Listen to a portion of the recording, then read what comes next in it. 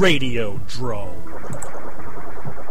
And welcome to yet another Radiodrome where you waste 55 minutes with Brad and I. Yes. Speaking of Brad, now what have you got going on this week before we get into anything? Currently in the middle of editing Softly from Cable, or not Softly from Cable, I'm sorry. I'm currently in the middle of editing Werewolf in a Girl's Dormitory for The Snob, which sort of felt like I was watching Satan's School for Girls again. And other than that, I'm going to be doing the second episode of Softly from Cable coming up, which I'm really looking forward to, which took me 8 months to get to.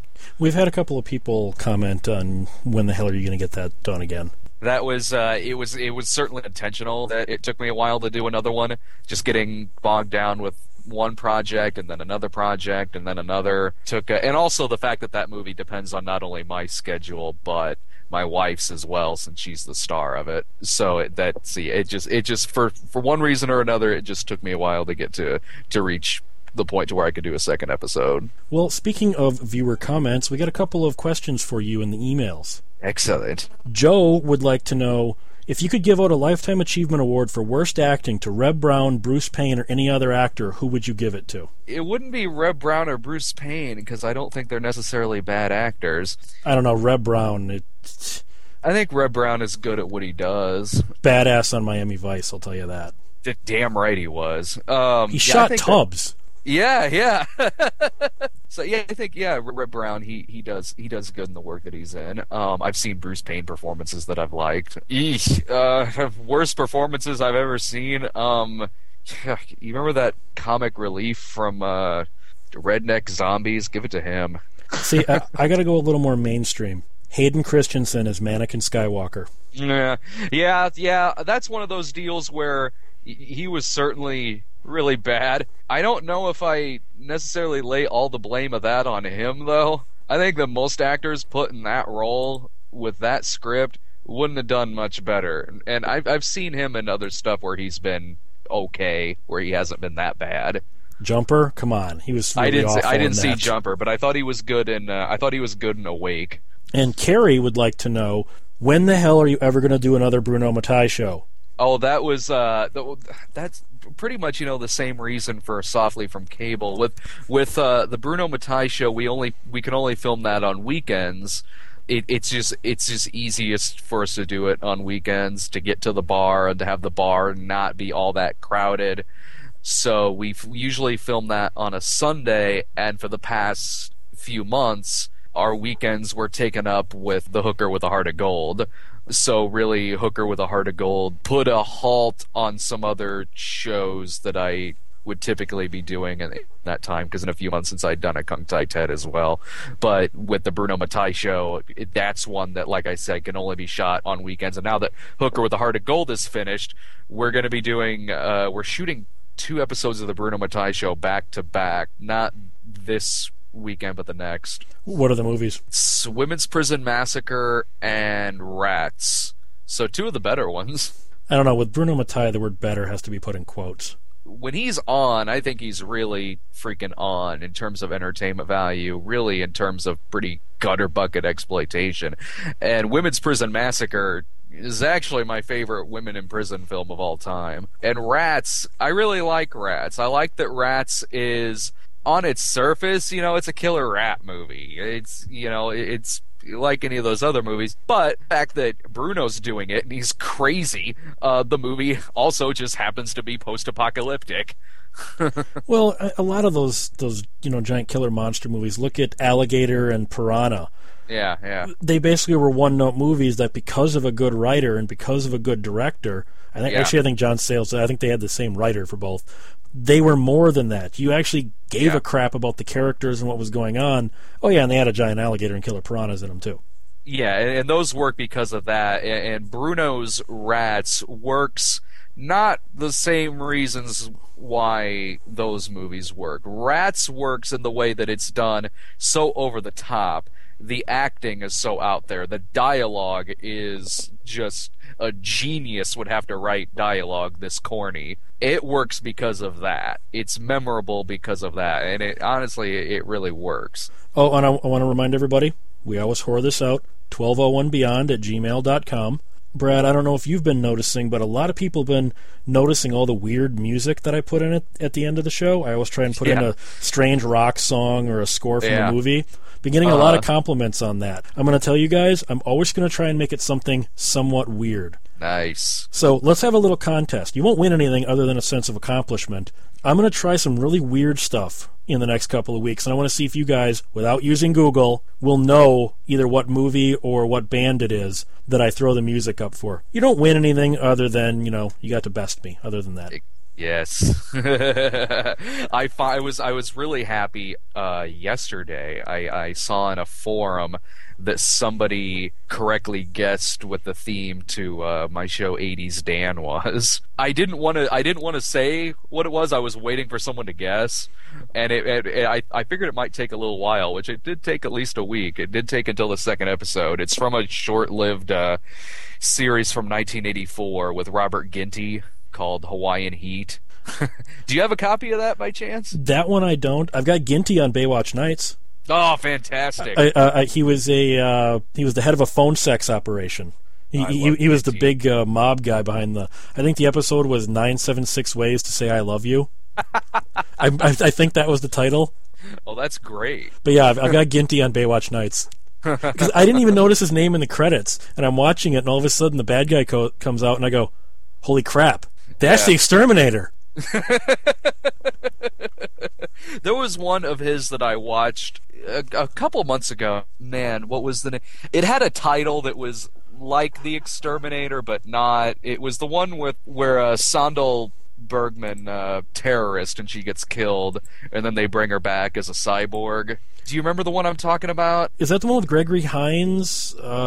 Yeah, I think he was in it. I'm looking at my shelf right now. I know I've got that movie, and I just cannot remember it. I'm trying to look at my VHS shelf, but I have a stack of VHSs blocking my view. It was pretty entertaining. It was an entertaining flick. I liked her as revolutionary terrorist killer.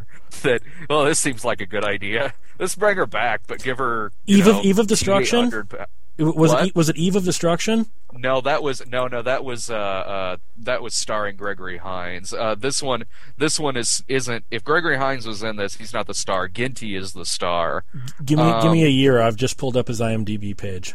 I'm on it too, looking through this thing too. I want to say it was sometime in the 80s. This was after The Exterminator. I want to say this was even after Exterminator 2. Cop Target, codename Vengeance, The Mission, Kill, 3 Kinds of Heat, Program to Kill, Maniac Killer. Was it The Alchemist? No, that's not it. It had a title that was sort of like The Exterminator, but not, and it was whatever it was. It was entertaining for what it was. Yeah. For being at 3 in the morning when I watched it. No, I don't seem to see it here. So before we go on, we have a quick little PSA we want to play from our friend Dane Forgione over at the Mental Cast. Dane? Thank you, Josh. For those of you who don't know, like Brad Jones, I myself am an aspiring actor, and I belong to a group called the Staten Island Academy of Performing Arts. The group has been around for 15 years, and it's been serving Staten Island very well. Fortunately, at the present moment, the group is going through some financial difficulties, and there is a very good chance that it may close down. The woman who runs the school, I will keep her name private for the time being, because I'm not sure if she would want her name to be revealed over the radio. I've known her for well over 10 years, and she's like a second mother to me. And her kids are like the little brothers and sisters I never had. I guess what I'm asking is to all the Radiodrome fans out there to help out myself as well as the Staten Island Academy of Performing Arts. Any amount of money will help. Any amount that you guys can muster up will work out. I have a PayPal account, and I guess I should give the PayPal account, huh? Yep, that'd probably help. Yes, nyguy322@yahoo.com. That's nyguy322@yahoo.com. Any and all donations would be well appreciated. And just so people know, this is not going to Dane. This is going to the Performing Arts Center Theater. This is not a personal gain sort Absolutely of thing. not. Now center this is going to. I've known this woman for too long to do something like that. All right, so Radiodrome fans, so if you can, you give them a little help out, especially if you're in the New York area. All right, are you done looking through IMDb? You figured out what your title is yet there? It's Programmed to Kill. There was a couple of things that I watched roughly around the same time, and one of them that I watched had a title that was sort of like The Exterminator, but it must not have been this one. But this title was Programmed to Kill, unless I watched it on an alternate title, which it doesn't look like I did. But that was the name of it. You want to hear something really cool? Going through some old papers at my mom's house, an HBO and Cinemax cable guide from September of 1990. Oh man. Dude, I used to get those in the mail all the time because we had that HBO Cinemax package. I remember when they even changed like the sizes of them, because in the 80s they were rectangle shaped and they went horizontal. They read horizontal. This one's rectangle, so it's still. And this is September 90, so they must not have changed it till like 91. Yeah, and then it changed to where it was a little bit smaller, and it was maybe still sort of rectangle, but you held it, vertical, and the longer end was the vertical end. Because here we got on the cover Mike Tyson, The Comeback Continues, and Mel Gibson, Lethal Weapon 2. That's awesome. The Abyss, exclusive, premieres September 1st. Lethal Weapon 2, exclusive, premieres September 2nd. Remember back when that was a big deal? Yeah. They showed Penn and Teller get killed. They've got Robert De Niro and Ed Harris and Jackknife. They've got Millennium with Cheryl Ladd and Chris Christopherson. Inside the NFL, Stephen Wright. Dream On. Oh, Inside the NFL. Yeah, I remember that was the one that I always made a point not to watch because it bored me. Well, what I think is funny is, especially when I get to the horror stuff and action stuff, these are things that would never appear on these channels today. Well, remember Full Moon Madness? Yep, I'm getting to that. They apparently had Submarine Heroes Month on Cinemax. Yeah. We have The Abyss, Voyage to the Bottom of the Sea, Lords of the Deep, Leviathan. Weller is great in that. Yeah, World Without awesome. Sun, Fantastic Voyage, The Enemy Below, and Hellcats of the Navy. I used to love when they would do theme months. Here we got Full Moon Madness. We got The Horror Show, It's Alive 3, Island of the Alive, Happy Birthday to Me, Shadow Zone, and To Die For. Oh, that's beautiful. I'm with you. I miss those theme months as well, and I miss that. Oh man, yeah, every full moon when they had that. The earliest one of those that I remember of the HBO Cinemax guides was the one that was advertising the premiere Jax with James Spader. So that would have been 86. Well, because here we got some more good ones. Cinemax Saturday Night Drive-In. I guess they were trying to compete. They were trying to compete with Joe Bob, maybe. We had Easy Wheels, Under the Gun, Lethal Weapon 2, Blood Fist, and Forced Vengeance. Forced Vengeance, nice. Yeah, we got a chucker in there. You know what? Oh man, I haven't thought about those in a while. I'm actually gonna. That'll give me something to do later on when I'm done editing. I'm gonna go to eBay and see how many of those guides I can snatch up. If any of our fans out there, if you've got any old HBO, Showtime, any old cable guides from the 80s or 90s, Brad and I will pick them up off you if you guys are interested in getting rid of them. Brad and I will fight over them. That was what we had, the HBO Cinemax Guide, and of course TV Guide. We had TV Guide. We didn't. Let's see. I was mostly with my dad. And me and my dad had the HBO Cinemax package, and then when I would be with my mom, which would be like a couple of days out of the week, she had Showtime. My mom had Showtime and Cinemax, so I was in a great position because no matter where I was, I had Cinemax. Get this, HBO Late Night, Black Eagle, The Brain, Not of This Earth, Deadly Friend, and Puppet Master. This is all stuff that you cannot that you can rarely see on those channels now, which is amazing because what is there, like 8 HBOs now? They used to live off this. These channels would never show these movies again. So it's just fun looking through these.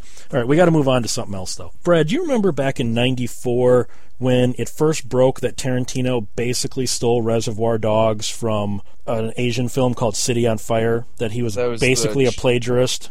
That was the Chow Yun-Fat movie, right? Yes. Yeah, I've seen them both. I actually like Reservoir Dogs better.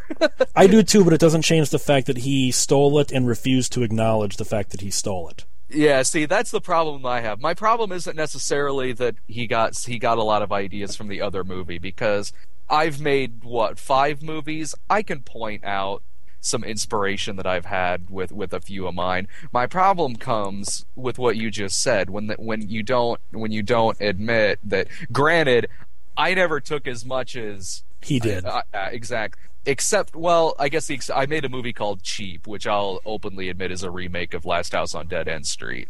With Cheap, even Roger Watkins, who made the original, seemed to like it. Well, that's cool. The guy that broke this in America, Empire magazine in England is actually the one that broke the story first, but it seemed like the American press was so in love with Tarantino, nobody wanted to be the one to start this story up. The guy that did it is a guy named Mike White. He ran a magazine called Cashiers de Cinemart, and he made a short film, a little documentary basically accusing Tarantino of plagiarism called Who Do You Think You're Fooling? And he made a sequel called You're Still Not Fooling Anybody about Pulp Fiction. And he basically got shafted. The media roasted him like crazy by the fact that he was just trying to leech off Tarantino's popularity, and he couldn't stand to see, another video store clerk get somewhere when he couldn't. And the mainstream media seemed completely unwilling to actually look at his claims and just dismissed him outright. I sat down with him and talked to him for about a half hour. We're here with Mike White of Cashiers de Cinemart, and you may know him from Who Do You Think You're Fooling? You're Still Not Fooling Anybody. And basically, this is the guy that more or less exposed Tarantino for the thief that he is. Am I correct, Mike? You can say that. What prompted you to feel the need to go and expose Tarantino as a thief? I guess it's just I was such a major fan of his way back in the day. Reservoir Dogs came out when I was in college, and I was just a huge fan of it. I was lucky enough to get a bootleg screener copy of it off of the streets of New York. Someone sent it to me, and myself and my housemates, we used to watch just the heck out of that movie. Loved it so much, wanted to know everything I possibly could about it. And then when I heard from a friend of mine that it actually wasn't as original as it was cracked up to be, I kind of got bent out of shape. What was your first reaction upon seeing City on Fire and going, "Holy crap! This is the same. This is the same movie"? That was pretty much my reaction right there. I mean, the similarities, luckily, they're not right off the bat. It doesn't start with Chow Yun-Fat and Danny Lee at a diner talking about Madonna and Dress Book with some American guy's name in it that they can't remember.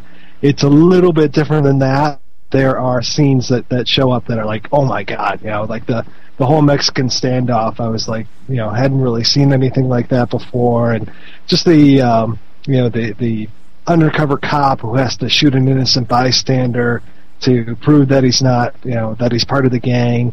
Those kind of things. The two-fisted shooting of guns at the police car that's coming up on the bank robbers as they're trying to get away.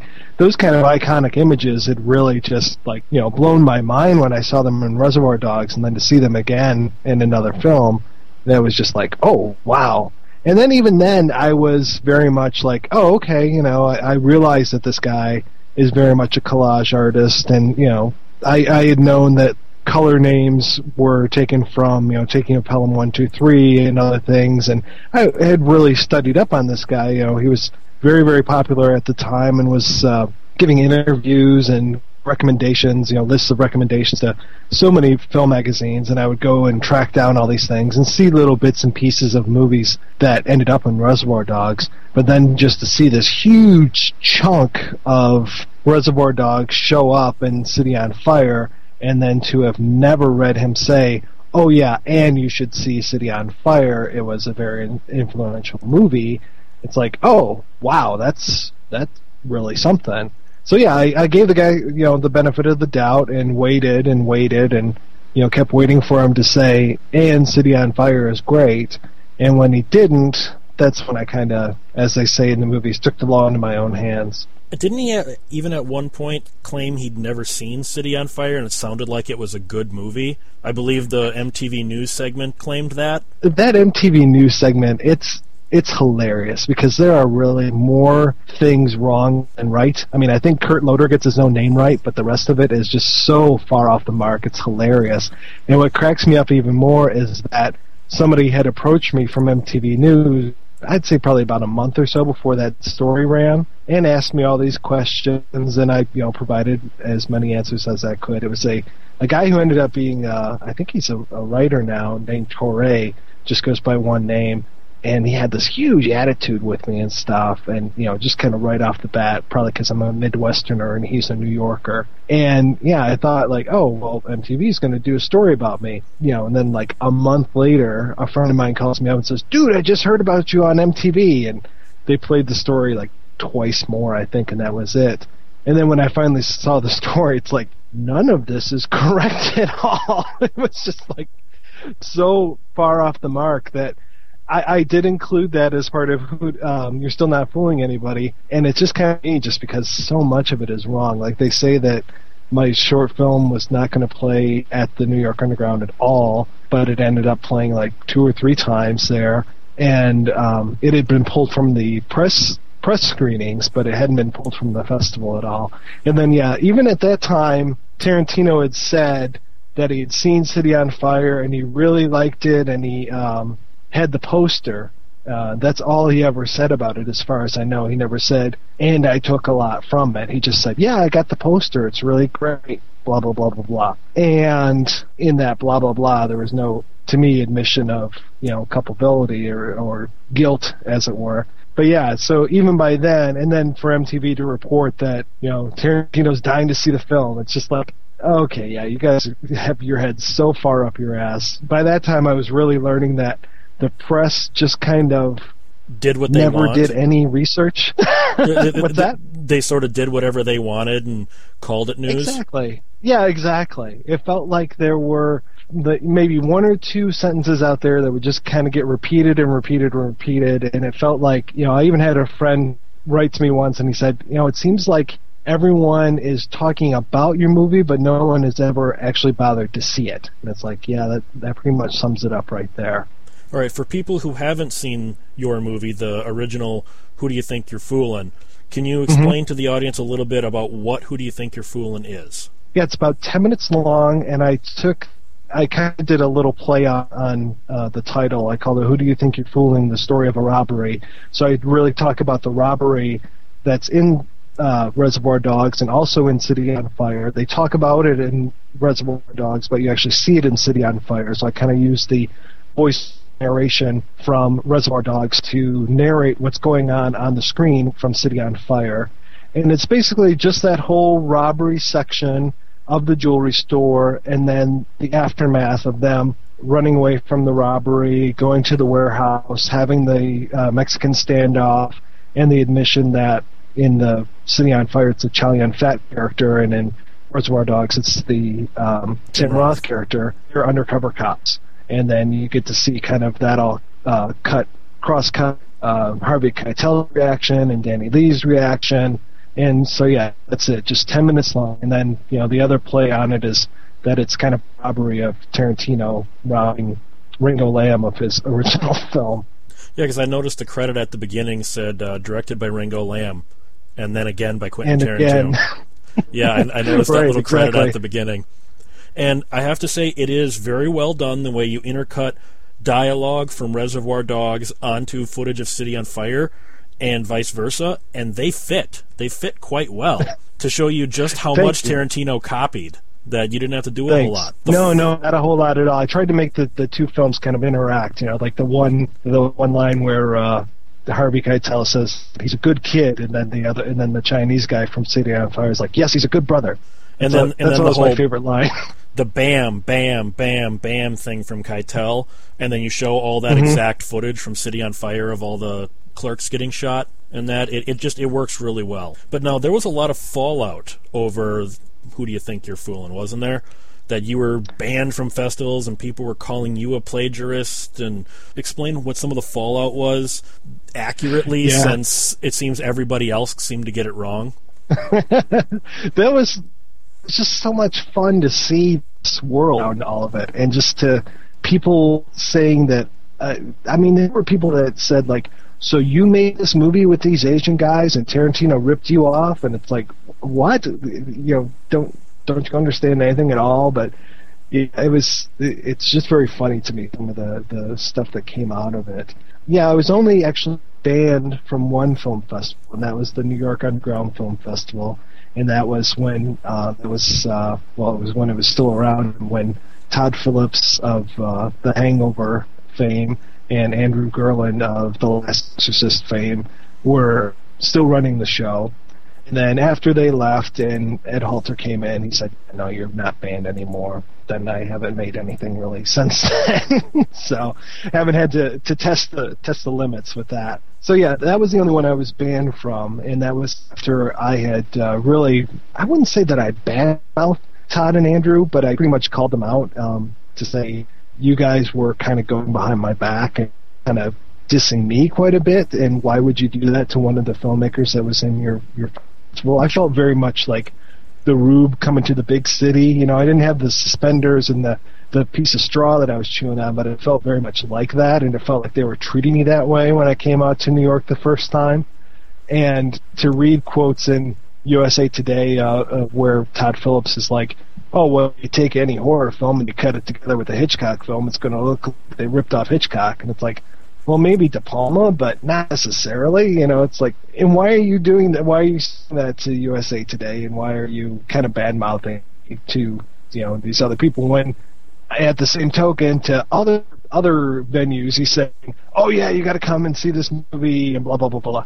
So it felt very two-faced. So when I called on that, that's when the next year, or a few years later, when I made You're Still Not Fooling Anyone and sent it to the festival, they got a little mad at me, but I thought it was more funny than anything. Well, have you ever run into anyone who's like worked with Tarantino or Tarantino himself? No, thank God. I think he would probably punch me in the face or spit on me if I ran into him. I've seen what he's done to other people on YouTube. I don't need that kind of stuff. But no, I've never had the displeasure, and I've not really run into anyone that's worked with him. We definitely travel in different circles. I'm still here in Detroit. He's still out there in LA. Yeah, no, I haven't ever hung out with him. What would you say? I know this is a standard stupid interview question, but what would you say to him if you ever ran into him? For some reason, you two are on the same festival. Would you kind of pretend I'm not that Mike White? Yeah, I'm the guy that made School of Rock. I'm not the other Mike White. You might have seen me on Amazing Race, right? Well, geez, I've never even thought about it. I'd probably stand by my guns, and just said anything. I'd just say, yeah, I don't think it was cool the way that you took from somebody else so much and never gave credit where credit was due. I mean, it's become a game now when you watch his new movies, where it's like, oh, I recognize that little bit, and I recognize this little bit, and oh, I see that from this other thing, and it's like, it's almost like Mystery Science Theater, where you're picking up all the references that they're making as you're watching someone else's film. And, that's what it's like for me going to see a Tarantino film now. Like, oh, hey, yeah, I saw that exact same shot composition in Lady Snowblood. Oh, yeah, that piece of music is from this, and that piece of music is from that. And it's the music stuff that really bothers me. The stuff that he did in Pulp Fiction with, using surf music, I thought that was great. The stuff that he did in Reservoir Dogs, using all the 70s hits, I thought that was great. But what he's done lately, where he's just kind of recycling other people's soundtracks, it's like, dude, you can afford a composer. Why don't you go out and hire one, okay? Give somebody a job. It's the Depression now, the recession. Get somebody a job here. All right, let's change gears a little bit. Now, you published an underground zine Well, starting as a zine, it ended up more as a regular magazine called Cashiers de Cinéma, which went for 15 issues. I had an article in the last issue, ironically enough, the only article that does not have an internet counterpart. Thank you, Mike. I know, I still need to put that up. I'm sorry. Such a long article, man. Hey, and you cut it down. If you remember the article I actually sent you, you cut like 4 pages out of that, too. Yeah. Yeah, that would have been like almost the whole issue. Hey, when I deliver something, I deliver 100%. Oh, that was great. I mean, that's the kind of stuff that I love, was that obsessive, attention to detail and just going completely nuts with the subject matter. It's just like you had laser focus and you just went for it, and I always appreciated that. So, well, I appreciated you printing the article. Oh, well, God. I mean, you were the guy to know all pilots, so that you were you sat on high with that one and just kind of, you came down from the mountain with that article, and I appreciate that. What were some of your problems and or pleasures how many years were you actually publishing the zine to get those 15 issues out first?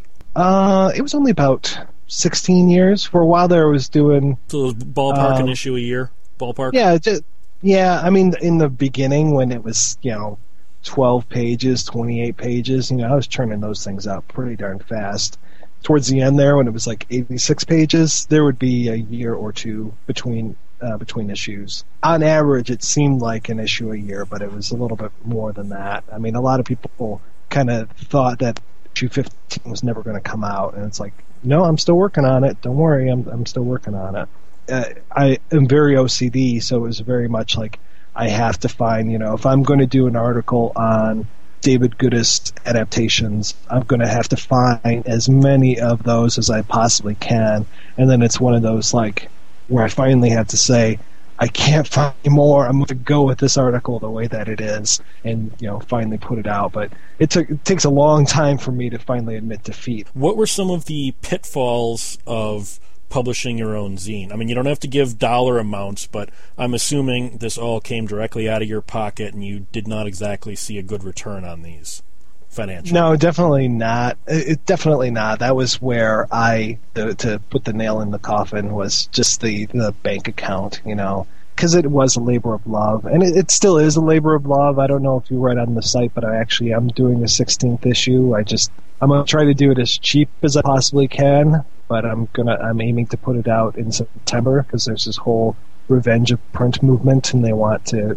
It's a couple indie bookstores are trying to breathe life back into print, so I'm trying to get back into it. So there is a huge financial burden to it, and I was trying my best to offset that with ads and everything. I guess what really sealed it for me, and what I'm really going to try to avoid with this new issue, is the whole the distribution problems that I was having. It was great for a few years when Tower Records was distributing me, because they were run, the magazine department at least was run by just an incredible guy, this guy Clint Johns, exactly where to put the zine in order to sell the most of it. I mean, talking to him on the phone, he's like, I'm going to put 3 in Cleveland, I'm going to put 2 in Osaka, 1 over in Israel, and it's like, okay, I don't know why you're doing that, but I know that all of these are going to sell, and they would. And he just knew where the demands were. Between issue 14 and 15 is when Tower Records went out of business and the economy went into the tank, and so many of the mom and pop stores that I was dealing with went under as well.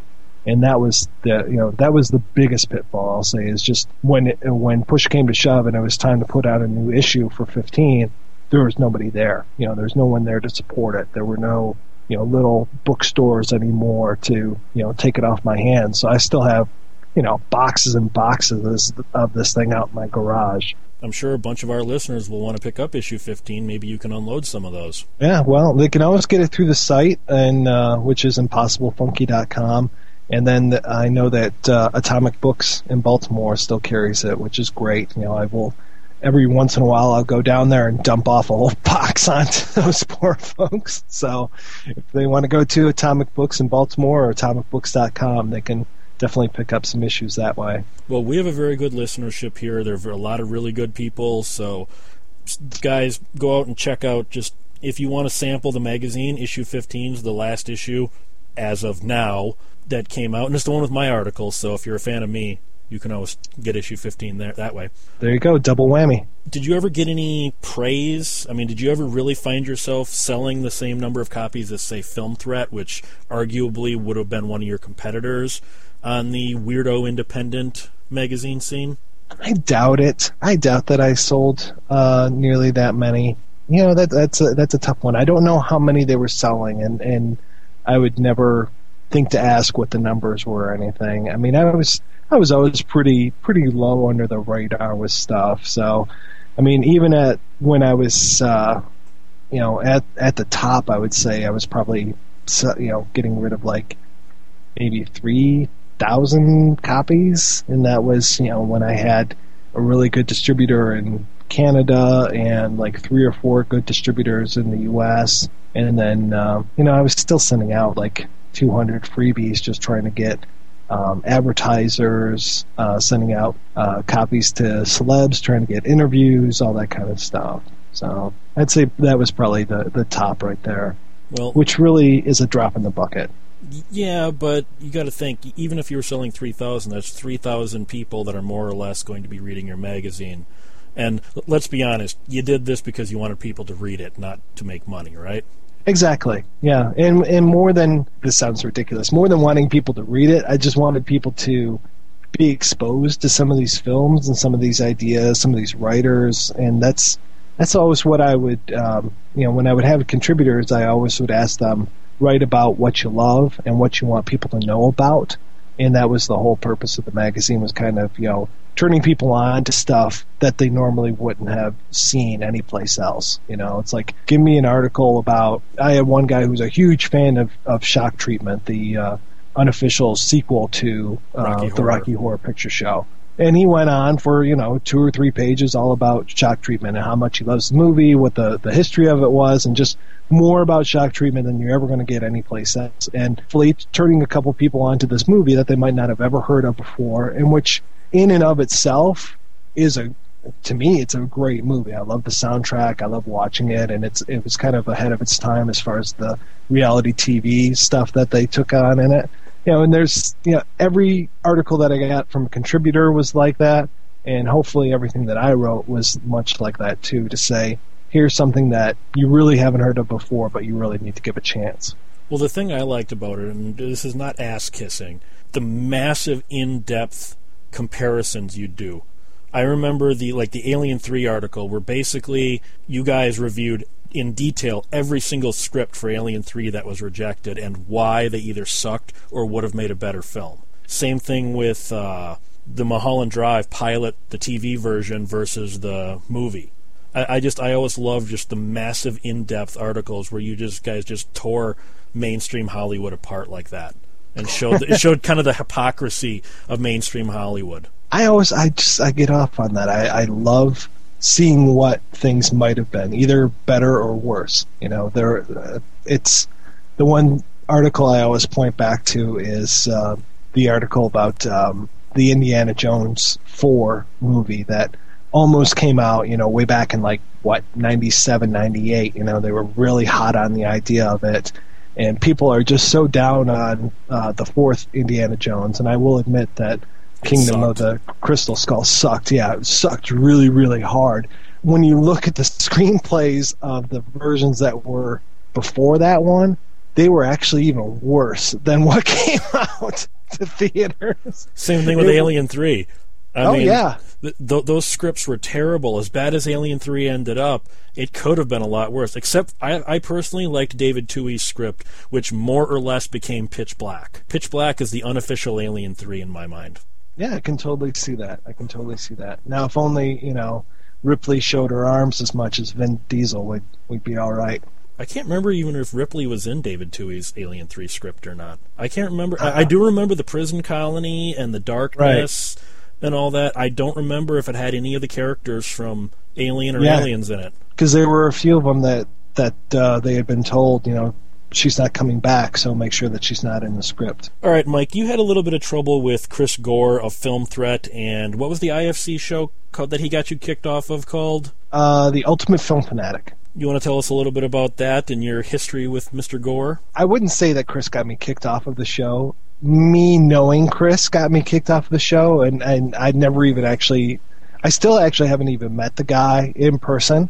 We've just exchanged emails and letters and a couple phone calls throughout the years. My relationship with Chris is very strange. Started off very much in that, hey guy that's doing this thing that I really want to do, I could do it a lot better than you. That was me saying that to him, kind of. You know, I was a big Film Threat fan way back in the day.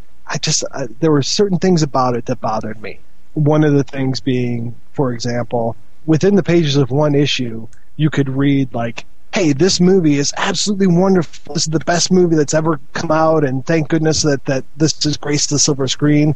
And then 2 pages later, another writer would be saying, God, this movie sucks. I can't stand it. You know, and he'd be talking about the same movie. And it's like, okay, can we get some sort of, you know, clarity of vision here? You know, some sort of, you know, Citizen Kane kind of thing. Like, what's your declaration of principles? Is this movie good or is it not? And if it's, you know, if you're on the fence, like, get these 2 guys together and maybe have a battle royale about it or something. But yeah, it was just kind of strange. So there were a few things where I would just be like, hey, you know, sitting down and writing my letter back in the days when we had, you know, the Pony Express, writing these letters out to Chris to say, you know, you could change this, you could change that, this would be better, blah, blah, blah, blah, blah. And when they came out with their little article to Tarantino, like, hey, did you know that Tarantino ripped off this other movie? Then I kind of got on my high horse and said, oh, you guys are so far behind the game. You know, I made this movie about this and sent it out to him. Chris Gore called me and was like, oh my God, this is the best thing ever. This is so great. We're going to tear Hollywood up. This is going to be absolutely amazing. Blah, blah, blah. You know, I really want to get a better copy of this tape. Can you send it to me?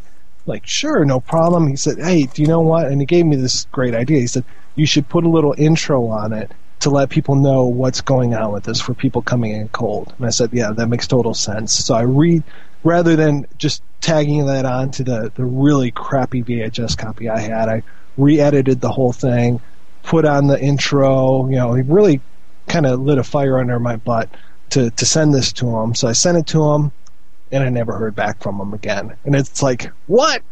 What's going on? So years ago, you know, I kept trying to reach out to him, and it's like, Chris, I never heard from you. What's going on? You know, you promised that this would go on to the tape that would get sent out when people would subscribe to the Film Threat Video Guide. Never heard about this. And then I started hearing like these weird rumors where he was showing my tape around at film festivals, but not giving me any kind of credit or stuff. And my name's on the film, so I'm getting that credit, but not to be like, you know, he's not telling like, oh, by the way, Mike, I just showed you at the Chicago Underground Film Festival. Hope you don't mind or anything like that. It was just kind of strange. And then I would even read articles where it was like, you know, Chris Gore sent me this tape, and across the front it said evidence on it, and they would be writing about Tarantino. And it's like, okay, well, that's kind of cool that you're doing that, but at the same time, it's kind of weird too, and just to not have any kind of dialogue between us. And then I really, really got bent out of shape when years later, Film Threat's still going on, but it's kind of its last legs as far as I'm concerned.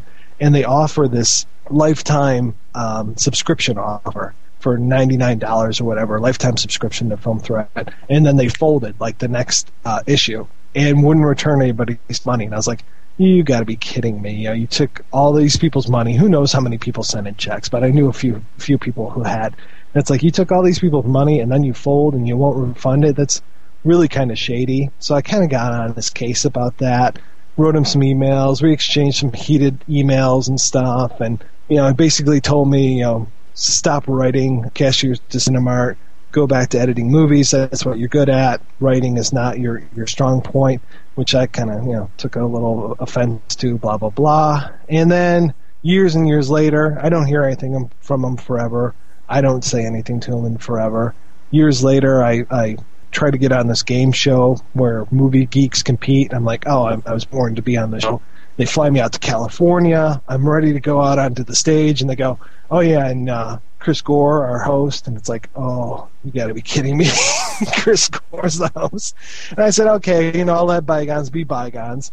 And I'm right there behind the curtain, ready to go out. And you could just picture that vaudeville hook where they kind of pull you back off the stage. It was just one of the producer's hands coming down on my shoulder and like, we need to talk. And they're like, took me into this back room. Have you ever talked to Chris Gore before? It's like, well, we've exchanged emails. You're not on the show. You can't have any kind of contact with the host because it could be, it was that whole quiz show rule, where if I talk to the host, he might show me favoritism, or the opposite tact, he might dislike me and, kind of rig the game to make sure that I didn't win or that I did win. So it was just kind of a strange situation. Seems like you guys have kind of buried the hatchet because he does an intro for your book and he basically apologizes for everything he ever did to you and he understands why you hate him. That intro is just, every time I read it, it just absolutely floors me, and I'm just so grateful that he did that. When I asked him to write the intro to the book,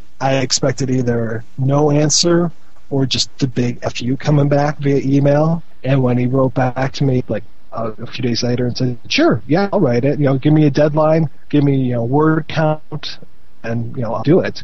I was like, okay, and I was just suspicious of the whole thing because there had been such animosity between us. He sends me this intro. I think it's 99.9% what he wrote. There might have been like a typo or something, but otherwise it's his words exactly. And I print this out and I take it home and I give it to my wife to read, and she's like, after she's done, she's like, I might cry. This was so heartfelt what he wrote, and it's just, it just absolutely floors me every time I read that. And it's, now we have buried the hatchet. I mean, we exchange emails, imagine one of these days we're actually going to be in person and share a drink and just put the whole past behind us. It's really fun. All right, and you guys can pick up his book. It's Impossibly Funky, The Cashiers du Cinemark Collection by Mike White. You can pick it up at Amazon, any kind of, decent bookstore, an indie bookstore, anything like that. Or do they sell it through your website? Sell it through the website, through impossiblefunky.com or impossiblefunky.blogspot.com. Like I said, if you want to pick up The Cashiers du Cinemark issue 15, he's still got a ton of copies, which he can probably let go cheap. And it's got my overly long, pretentious article in there, too. So if you pick up 15, Fantastic. You can read my article. It's called Piloting Murky Waters. I can't remember what I titled it. Piloting Something Waters. It's all about unaired TV pilots. And keep in mind, he cut like 4 pages out of that in the editing process.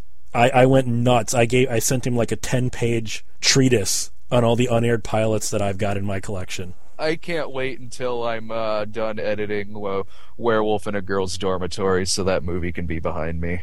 It's a pretty bad movie, isn't it? It's not good. Well, I liked it better than Star Odyssey. See, I don't get that. I don't know what I mean. I get your hatred for Star Odyssey, but I don't see how it's worse than Werewolf. I'll tell you why. Well, one, it didn't have those robots in it. It didn't have those suicidal Howard the Duck robots. Those Howard the Duck robots. It didn't have those things in it, so right away that makes it a better movie. And also, it was a half hour shorter. I don't know. I found it to not be a good movie. I found that one painful to sit through. Werewolf in a Girl's Dormitory, to me, that's one of those, of all the movies that I've sort of come across in doing this show, it's one of them that I would just say, it is what it is. I don't think it's offensively bad. It's just mediocre at best, and I'm gonna forget it 5 minutes after editing this video. That's kind of a rarity for you, a black and white movie. It's the oldest one I've done, 1961. It's the oldest one I've done for the show. It's also, it's the only black and white movie I've done too, which I point that out in the review as well. What do you got coming up after that, or do you not want to spoil what the next Public Domain Month movie is? I don't want to spoil what the next one's going to be, because there's always that risk that I might change my mind and pick something else. As for what's coming up, a new Softly from Cable. In the future, there will be more 80s Dan and new Bruno Mattei show. 2 new Bruno Mattei shows. Back to back, 2 new Bruno Mattei shows. I can't wait till you get to the personally, I think his best movie is Terminator 2 / Shocking Dark. But I love that movie. Are you going to do that since you've already really done a snob on it? Are you going to do that as a Bruno Mattei? They're two completely different shows. The Cinema Snob is it's a fictitious character who milks jokes and milks comedy out of all of these far out movies. The Bruno Mattei show is just sort of a roundtable, serious discussion on movies. So they're both, I have no problem with that. They're both two completely different shows. I thought you'd really get a kick out of that HBO Cinemax guide that I just found at my mom's house. Now I'm wondering how many more of these might be buried in the old entertainment center with, all the rotting VHS tapes she's got in the basement that are all moldy. I'm wondering how many old HBO Cinemax... Because see, the weird thing with me was, we never had Cinemax. We did. I had HBO and Showtime, but they each had the guide for the, Cinemax and Movie Channel had the combo guide, and so did HBO and Cinemax. Yeah. So I kept getting to see movies advertised that I didn't get a channel for. Oh, man. That bites, especially in regards to not having Cinemax. Well, for you, I know you just got some good news about Cinemax this week. Yeah, you sent me this about, they're talking about Statham being in a TV series based on The Transporter. Yeah. Oh, dude, I'd dig that. I could dig that. New Statham every week. Dude, sign me up. I'm down. But Cinemax seems like an odd channel for that, doesn't it? It actually does. In fact, noticing right now that what you said Cinemax, for some reason I was thinking Showtime or HBO.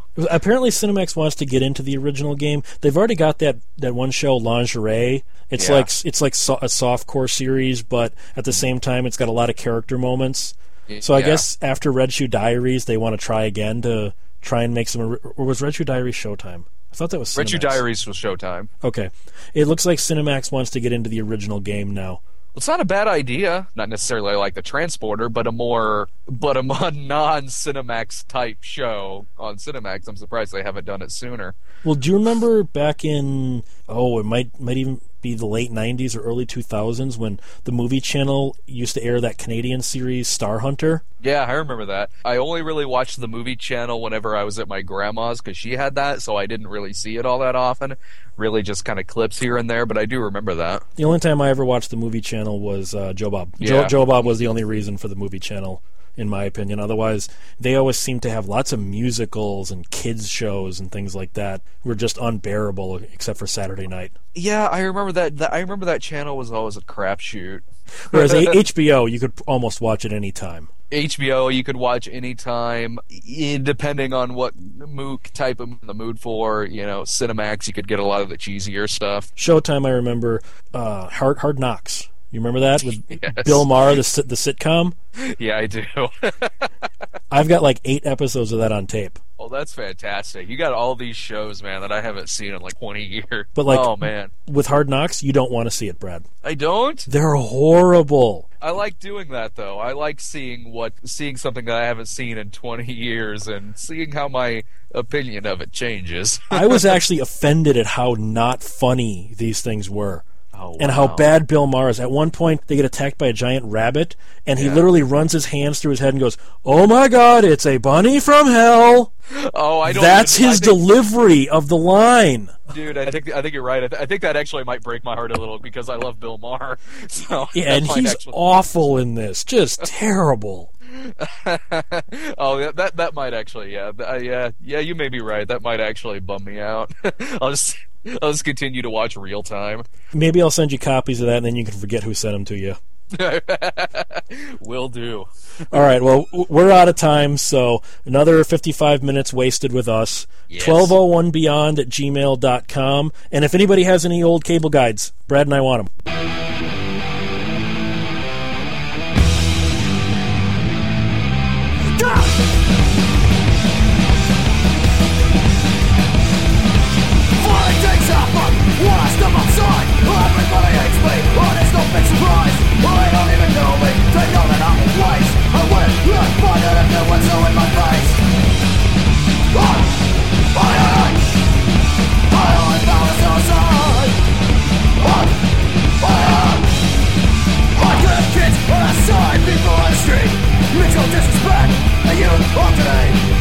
Every chance, no future I say, I just